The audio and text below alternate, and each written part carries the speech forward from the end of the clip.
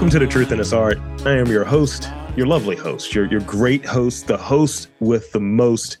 That's so corny. Rob Lee. And today I have the privilege of being in conversation with a filmmaker, photographer, and writer based in Washington, D.C. Please welcome Isaiah Headen. Welcome to the podcast. Thank you, Rob. Appreciate it, man.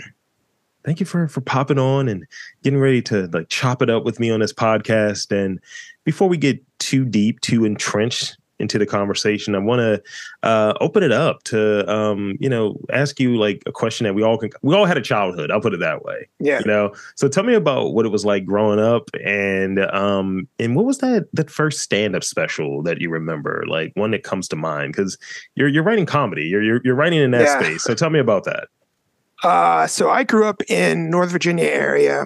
I'm one of 7 kids. Wow. I'm the oldest boy.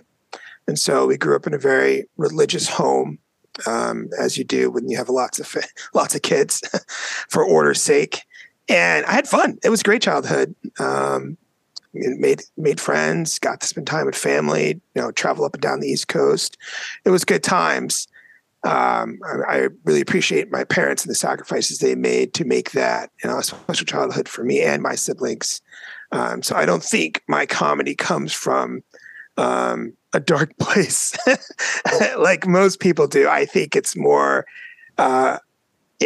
comes from, the love and joy I have being in a family that makes fun of each other all the time. And that's how we bond.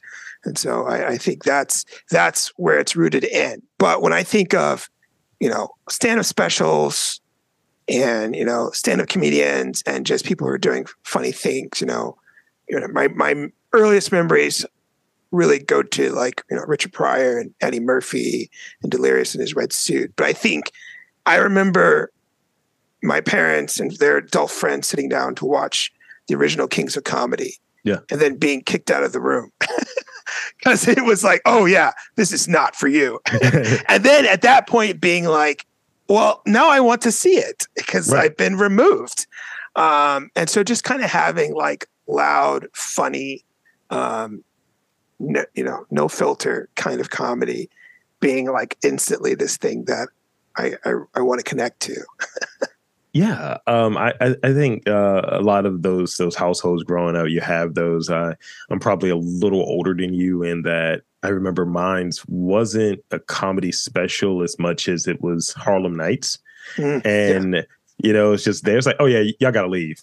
Me and my younger brother, it's like, y'all got to go elsewhere. Like, I don't care where you go, but we're enjoying this and you're too young for this. So, however, I remember distinctly watching Nightmare on Elm Street. No. Sorry. I remember watching Friday the 13th, 3 distinctly when I was 3 or 4 years old. Wow. Yeah. Uh-huh. Wow. Eating a chicken wing by myself in a bedroom. Just so the parenting on the vulgarity and that sort of thing, but when it comes to violence and The violence thing was okay. It was you could watch whatever you want. Aliens, Jaws. There was no filter, but certain things, it was a hard line for sure. and maybe there was a color element there too, or what have you, of he's a black kid. These are black people talking about this. Maybe he thinks this is cool, so we should maybe curtail that, nip that in the bud. Yeah. He might be absorbing way too much of this. Yeah. So when did you know that you were funny, in that sense of you wanted to pursue it? There are some people who are really funny. I judge that as a metric on if I'm going to get along with somebody. Mm-hmm. If I can make them laugh, and it depends on how much they've laughed. If they're yo, my ribs hurt, I'm yes, we're going to be friends. So when did you know that you were funny, that you're I want to go to this next level and maybe take it and write or maybe work with a comedy troupe? Tell me about that. Well, growing up, like I said before, my family, we make jokes at the dinner table, we crack jokes, and that's just our love language in a way. Sure. And so when you get to college and you're hanging out with your friends and you're doing the same thing with the people that you love, people are laughing. And you're oh, this is a currency. This is a thing that carries weight.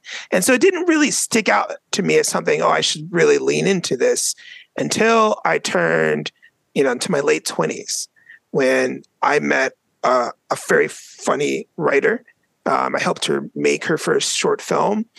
But I was like, man, your stuff's really good. Like, I want to get to where you are. How are you doing this? Like, I went to college to study film and video, and that's what I do now as a living primarily. But to see someone who's just starting out have such good material, written word, I was like, how do I get better?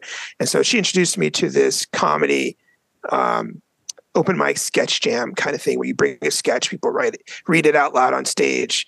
And so I just wrote a sketch, didn't know what it was, just wrote a 4-page script. I had learned how to write scripts in college. So I just applied those same rules and went, and people liked it. And so I kept coming back and I kept writing more. And like any writing, that's what it takes. It's like you kind of have to like stick with it. And so it was a monthly event. I knew every third Saturday or Sunday, or whatever it was, I needed to bring a sketch. And so I was able to work on an idea and craft it out there. But really pulling from like what makes me laugh, what do I find funny, like what are the shows that I watch, what are the cartoons that I love, what did I grow up, was that joshing that I have with my family, like pulling from that as much as possible, and then being surprised that people actually also find it funny on paper. And so it was more like I tripped over a log on the way to trying to learn to write, that hey, there's a funny writing thing that's working for me. I dig it. That's great. And yeah, I think being able to find like those people and having something that if you're on the fence and you're like, I'm not sure quite yet, but having something that's telling you that you regularly need to do this to work on that craft, because I think it's with anything. If you don't do it regularly, the bits that you get to are going to suck. And we do that work within the time that's permitted. So if it might be a month, that month might seem like a short period of time in between sessions or what have you. And sometimes when you're really, I'll use some DC slang here, when you're really in the pocket, as it were, you're able to really like just be there and just get this stuff and have that output. But if you get out of it, then suddenly you're like, all right, this is waning. I'm not as sharp, so on. And I find that in doing this, like I keep a really pretty strong schedule of stuff that's going out. But if I haven't touched the mic, or if I haven't looked at it or even written questions or researched or anything along those lines, it seems like it's mid. Something's off. It's not quite there. And yeah, like I've tried my hand at writing a few things here and there. So, I think not knowing like the structure on how to kind of get things down to paper, I think that served you very well, like knowing it, having that background in education. What are some of your influences within comedy filmmaking? And I have a part B to this, but I want to start off at least with the influences. Yeah. My influence is really for the comedy side of things. I watched a lot of cartoons growing up, like every Saturday morning, that's what we did. And we had our favorite shows, So I'm talking about like Pinky and the Brain, Powerpuff Girls, Dexter's Laboratory, just stuff that's just kind of slapstick funny. That's probably like, pulling from I Love Lucy in a way, or Buster Keaton. And then like Mad TV. We were a Mad TV family. We didn't really watch a lot of Saturday Night Live, but Mad TV, was doing stuff you probably can't put on TV right now, but back in the day it was very, very funny. And then Dave Chappelle, was on TV at his height with the Dave Chappelle Show when I was in college. And so all that humor became like common language between me and my friends. And I think all that kind of Jim Carrey, these guys, Robin Williams, just had a sense of big characters, big personalities. And there's a lot, they're doing stuff I can't do, but like, I love the feeling that it gives you. And I think I try to paint absurdity into my comedy as much as I can. If I can get there to where like, this isn't a normal world and we're kind of taking our moment to get on stage and be silly. So let's be crazy with it. Like, why does things have to be normal for this to be funny? So let's try and push the bar if we can. And so that's where I lean in on the comedy side of things. And on the film side, I think it's I went to film school. So like my training in that is, I think, very less fun and more rigid. I took a lot of international film classes.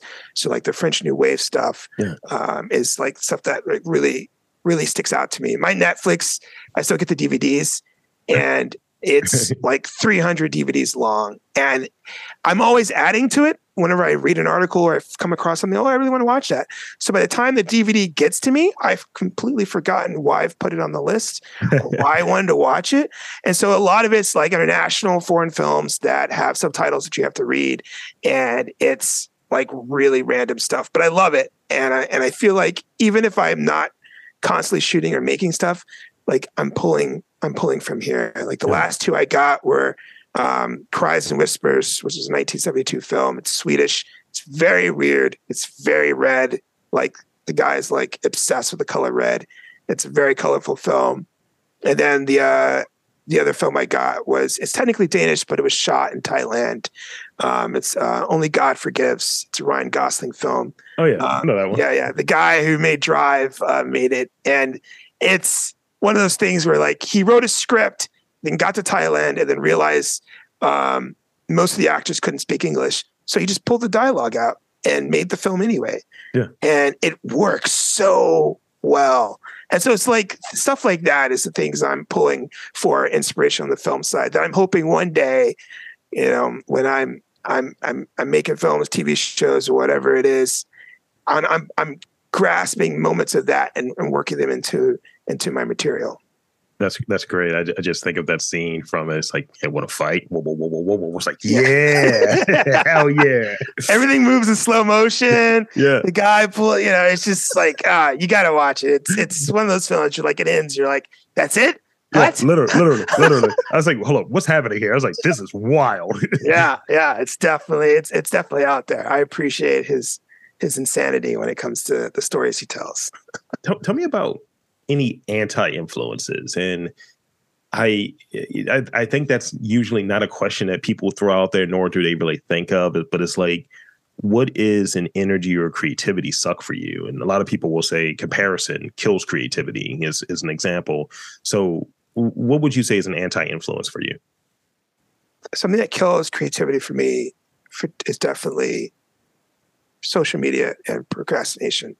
It's a time suck. Things that are time sucks that actually don't add to your life just really, really kill creativity for me. If I need to sit down and write for an hour, 5 minutes into my writing, I'm on Facebook all of a sudden. And it's like, how did I get here? And it's like having to train my brain to turn off that stuff or put my phone across the room so that I'm not being interrupted by stuff. That's the things I think that are truly just draining on you creativity wise.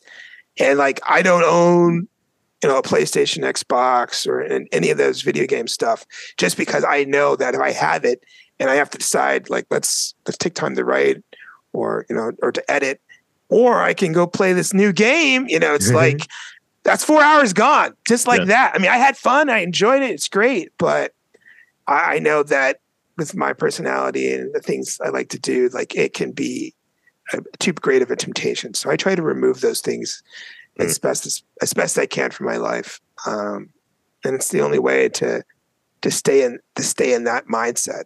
Otherwise it takes me the opposite direction and I get nothing done. Yeah, I think that I try to add analog things to what I do to limit the amount of digital stuff that I have to do. So in instances, like I have a day job, as most of us do, where we're doing creative stuff, and I'll go into the office for the day job because we were like 60% remote or what have you. Nice. And when I need to like write down questions, actually get into the mindset to research, I got to go into the office. I can't be in the studio, because then it's just like, I'm not getting anything done. All of my cool stuff is in here. I'm going to start looking for anime and things of that nature to watch. But if it's in the office, I can almost look at the quality or the thinking that goes into the questions and say, oh, no, I definitely wrote this in the office, versus when I'm at home, it's almost like caveman talk as an interview question. So, yeah, it's a difference. You can see it. And I try to, if I notice that that's there, I try to polish it. But I find that if I'm just in my phone and coming up with questions, something's lacking. It's just not quite there. So since we're kind of around this and process influences and things of that nature, let's talk about your writing process a little bit. Mm-hmm. take us through it, if you will, like in terms of something that's in the beginning, something that's in the middle, and something that you're like, feel like I'm done here. I feel like I'm good. I'm satisfied. So tell me about that. So Bad Medicine, which is a sketch comedy troupe I'm part of, we have a very tough writer's room where things go to die. And as they should. I mean, like only the best make it to the top. So before I even get to that part, I have to come up with an idea and workshop it and make it work for myself. So a lot of my content is just a joke that randomly came to mind, or someone said something I think is very funny and I want to expand on that. And so a lot of times I'll write the dialogue with no characters, just in my head, two voices back and forth, 3 pages of it, just like notes on my phone, just write it out, or in an email, just get it out of my system as fast as I can. And then once that's done, I'll go back and then I'll add the character names. I'll make sure that the setting is set up, that there's more detail about what's going on. Oh, they're wearing this, they're holding that. And then I'll put it more in a outline format. So I'll go back and I'll be like, okay, so beat 1. So this is the intro. And then beat 1, this is supposed to happen. Beat 2, this is supposed to happen. And then beat 3 is like this. And then I want it to end like that. And then I'll compare to see if I'm missing anything. Mm-hmm. If I'm missing anything, I'll add that in. And then I'll rewrite the sketch so that it's 100% in film script format. So the characters are centered and the dialogue's at, the 2 inches in and all that, just so that it's easy to read for the writer's room. And then I'll take that finished script. I'll either send it to somebody in the group before I take it to the writer's room, just so they could like quickly read over it and point out any major flaws. And then that will be taken in to be read by the group. And then our process is you bring a script, everyone, you cast it out among those who are in the writer's room. Everyone reads their part. And then you as the writer, don't say anything. Let them just give you that straight feedback, unfiltered. Don't try to be like, oh, well, I meant for this joke to be like this. I'm in for that. Let them tell you what worked and what didn't work. Take as many notes as you want. And then it's up to you to take that feedback and figure out how to do rewriting and how to make it work. And you can either take all of it, take half of it, take none of it. But definitely good writing is just rewriting. So like you're expected to bring that material back and have workshopped it some more yourself. Yeah. And, people have written jokes in the writer's room that are better than anything I've written. And so like, if I could take some of their stuff and punch it in or change a character or they're like, hey, the first half of this sketch is really great. That's the sketch. The last 2 pages, you don't need to cut them.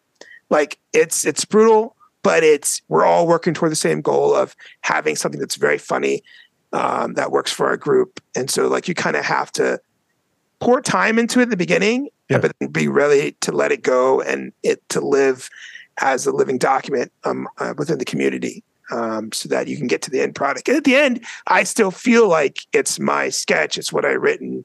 I still have all my notes saved on my phone and all the versions saved in Google Docs. So I know how it got to there. But so like, sometimes stuff gets so rewritten.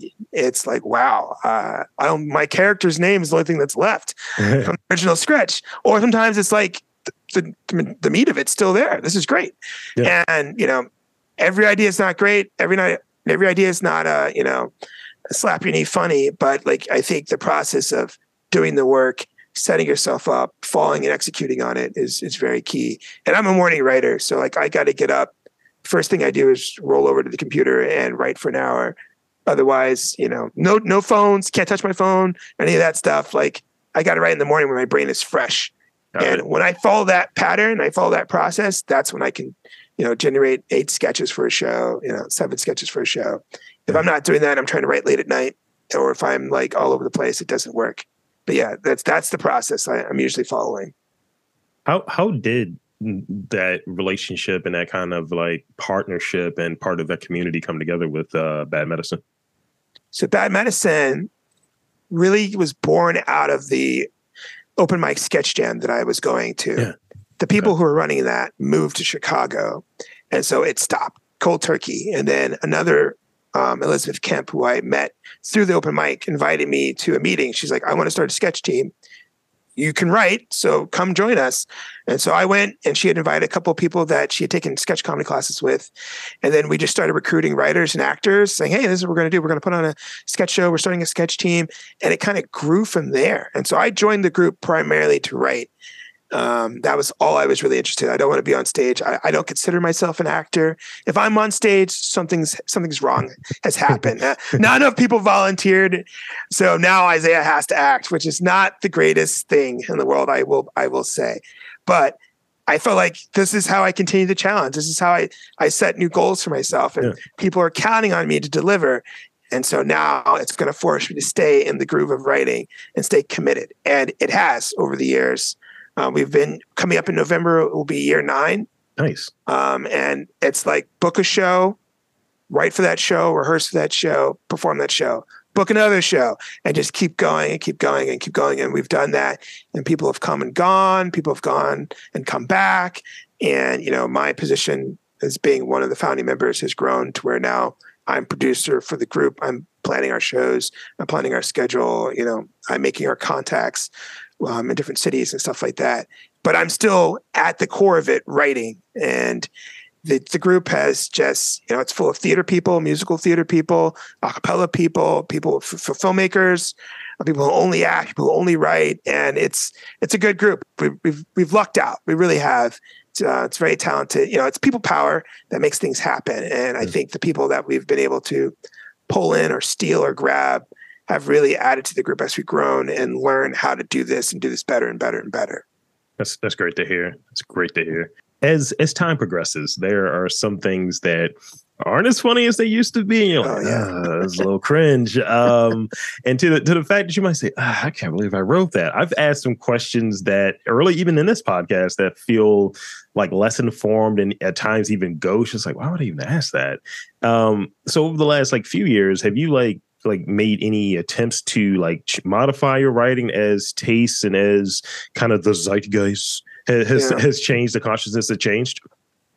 I mean, hats off to Gen Z, who are taking on the world by storm and have set a new standard for all. And some say it's killing comedy. I'm saying it's forcing us to evolve beyond where we are. And that should happen every time a new generation kind of comes out, which is a good thing. And so looking back at my old writing and what I was focusing on or how I was setting up characters or jokes, I'm making fun of people too much. I'm pushing a character who's being driven to mad or is being bullied. And I want to get away from that. And so moving forward, I'm trying to write more things where the setting is the joke, the situation's the joke, it's absurd, or the reality is really where the humor is. And it's no longer like, here are two roommates making fun of how someone talks. Yeah. It's not so much punching down, but it's less where the joke is a character being frustrated and more like the world is weird. Yeah. And I get more joy out of that. And I think the actors get more joy out of that when you don't have to be mean to someone on stage. I think that there's benefit there. Yeah, I dig it. I dig it. I did a podcast for a very long time, for about 10 years, and it was taking current events and trying to elicit humor out of them. So it's like, hey, this is a wild story. And I would make some satire or something like, yo, shit is wild, isn't it? And, yeah. And I remember it was just one story that's a terrible story of some guy tried to kill himself and he jumped off the top of a stadium or something. And he landed and killed another person. It was a woman. I was like, typical men, just ruining women every time. Just it's always something. And then the story was she was eating the burrito. And I'm like, I'm not even talking about the tragedy and all of that stuff. It's just the things that are associated with it. I'm taking that's where some humor can be at, while this is a terrible story that wasn't getting any coverage. And, I think that looking at these kind of other almost minutia sort of pieces around the thing, that's where the actual interesting stuff is at versus this person. So I definitely kind of agree where you're talking about this scene is weird. This climate is odd, not necessarily the people. Yeah. Yeah. And we should be growing as creatives Mm-hmm. If you're not looking back at stuff you did 2 or 3 years ago and are not cringing, you're not growing. Mm-hmm. I Absolutely. definitely would say if I pulled out a sketch that I wrote 6 years ago and we read it, it'd be rough. It'd be very rough, not just in the content, but in the writing and the flow of it. And so like you want to get better, and you want to not like your older stuff. Mm-hmm. That's like when rappers are like, "Yeah, I want to listen to the old Jay-Z." It's like he probably hates his old music. Like, get out of here. He probably does. Probably it's banned in the house. Yeah, it's like, where's my paintings at? I need to hug them. But I think that's the thing. I like the awkwardness of things, and I think that it more of the surreal stuff, like especially this kind of juxtaposition of a place that's like I'm in Baltimore, based in Baltimore. So Nice. I want to see some of the more surreal stuff that I see happen here with the backdrop of being the city that can be very gritty while being very like dope in so many ways. Those are the things that interest me, kind of flipping it. Like these are the people that make up the culture of this place. And this place has this reputation, but also it's like these people are there. So which is the true reputation of a place? Versus like, hey, let's talk about this person with their different challenges, what have you. That's who, that's kind of what that is. And I feel like a lot of media is kind of hooked on that, where it's like it's poking at the people a lot, and that's what gets you I'm going to make a wild statement about someone, and then it creates argument and chatter and flame wars on the internet because everybody's arguing about the thing, the person that doesn't matter, but missing the big picture. Mm-hmm. And so I want to focus on big picture stuff and setting and not be like, hey, this guy wears a red shirt. Isn't that weird? Oh my gosh, red shirts, huh? Yeah. Let's move on. How has filmmaking affected your approach to like writing sketches? Like, are there considerations made of like, I'm going to view this from being a filmmaker, being a writer, and apply that to like how this sketch should be out there in terms of your process? Because I can say like in doing this podcast, I do a little bit more curating than I ever knew that I was doing. So, for instance, while we're recording this to date it, I have a week of female filmmakers that I did interviews with. That's awesome. And it's just going out, and it is great. And in the past, it would just be like, that interview's done, put it out. That interview's done, put it out. Just kind of like, scatter shot. Now it's like very intentional and very curated and timely. So tell me about that. I think coming from a filmmaker background gave me a set of skills that allowed me to understand structure. But at the same time, I think it stifled me in a way. As a filmmaker, you kind of have a dedication to perfection because if, you're making a video, you're making even a short film, it's locked. What you make is locked, and that's how everybody's going to experience it.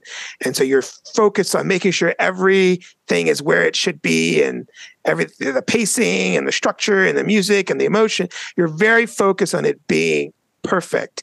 Where like with sketch comedy, it's at its root core, it's theater.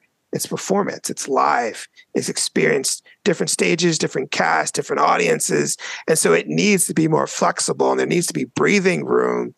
And you have to be okay with someone dropping a line or adding a word or doing something different than they did last time. And I went into it so structured and having everything in its place that I think it stifled the comedy.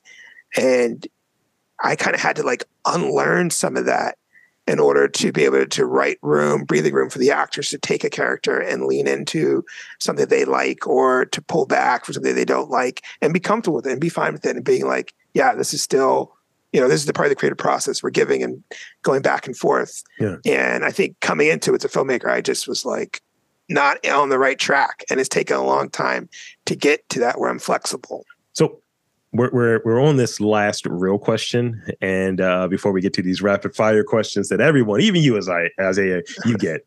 So here we go. What are 2 to 3 interests that you have, like outside of like filmmaking, day job, and comedy writing and things of the sort. Like, what are you doing? Why are you spending your time, the few minutes you may have in between all of these things, and you're not sleeping? Tell me about that. Yes. So if I am not working on one of those 3 things, I am probably, I love board games and I like designing board games. Okay. So I've been dabbling in that, kind of trying to like, collect game pieces and stuff and see if I can create little fun games I can play with my family and stuff. And, the photography thing is something that I've leaned into. If you follow me on Instagram, you'll see that I have this series of night photography that I've been taking on my iPhone since like iPhone 6 or 4 or whatever. And it's just, the idea was like, anytime I would go home from a bar, I would follow my walk home by taking pictures of things I saw and how I see the world. But back in the day, the iPhone was not very good at taking night pictures. Right. So I considered it like a challenge to take good night shots. Now every phone can do it easily, but it became like this kind of like therapy for me to like take 5 or 6 pictures every couple of nights and then like spend time like retouching them to get them to look a certain way, how I saw them. Yeah. And that was a great creative outlet that used like a different part of my mind than the other stuff uses. It's like, that's usually really where my interests lie. It's like, if it tickles a different part of my brain that's not being drained by, the comedy and the filmmaking and the day to day, then I'm like, oh, let's lean into this, but don't lean into it so much that it now becomes this new side hustle that eats up 6 hours of my day. So it's trying to keep that stuff in place. And I love the Container Store. So if I'm not doing any of that, for some reason, I'm in the Container Store walking around. That's amazing. Thank you. Thank you for sharing that. And so now, in the final moments we have here, I got some rapid fire questions. And as we've been going through this, I've been editing and adding questions to this because you've become more interesting as we've gone through. So indulge me. And remember, brevity is the key here. We don't want to overthink these. Okay. So I'm going to give you a softball, if you will, to start off. Sorry or Monopoly? Sorry, because Monopoly ends in bankruptcy usually. I like it. On a Friday night, you're doing what? Friday night, I'm doing laundry because there's no one doing laundry in my building. Now it's going to get progressively weirder. Oh, no. Tell me a song that's on your Toxic or Ratchet playlist. Toxic or Ratchet playlist? Because I feel like we all have one, and people, even people who are like, I'm this dude. It's like, yeah, you got something wild on there. Everyone does.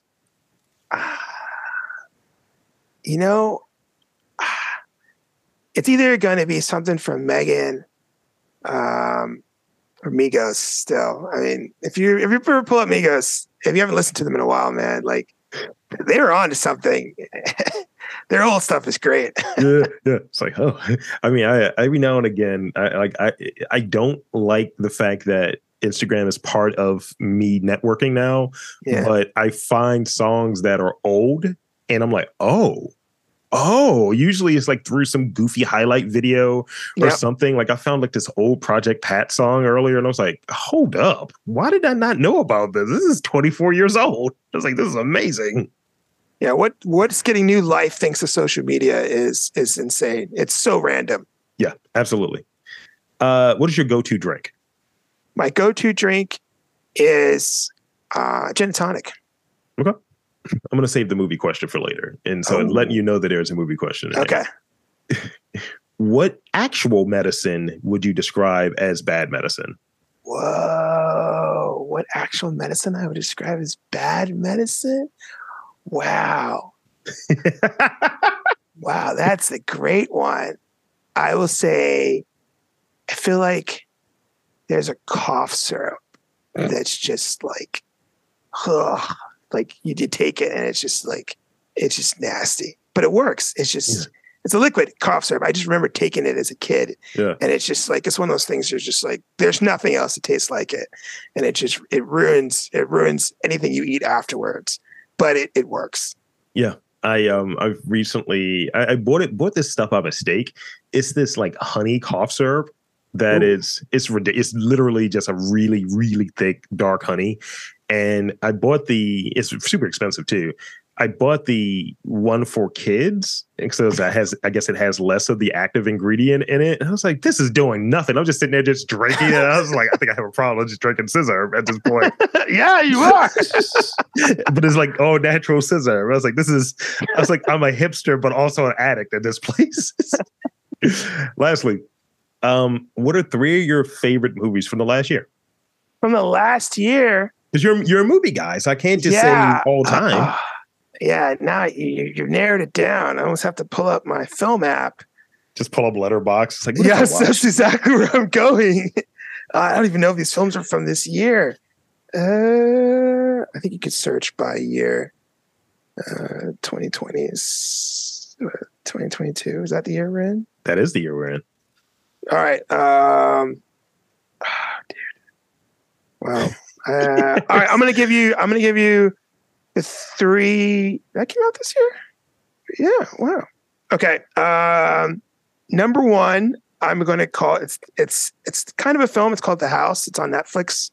Yeah. It's a claymation, not claymation, but it's stop animation. It's very good. It's 3 different stories, beautifully done. If you like the Fantastic Mr. Fox, it's kind of like in that style, but it's not a comedy. It's very serious. Got it. I really love the Batman. Same. I know it's like people didn't like it, but I was so happy to see a different approach to Batman. I feel like we get the same Bruce every time. And it's like, let's just mix it up. Why not? Like, give me a different Batman, give me a different motive, change up the characters.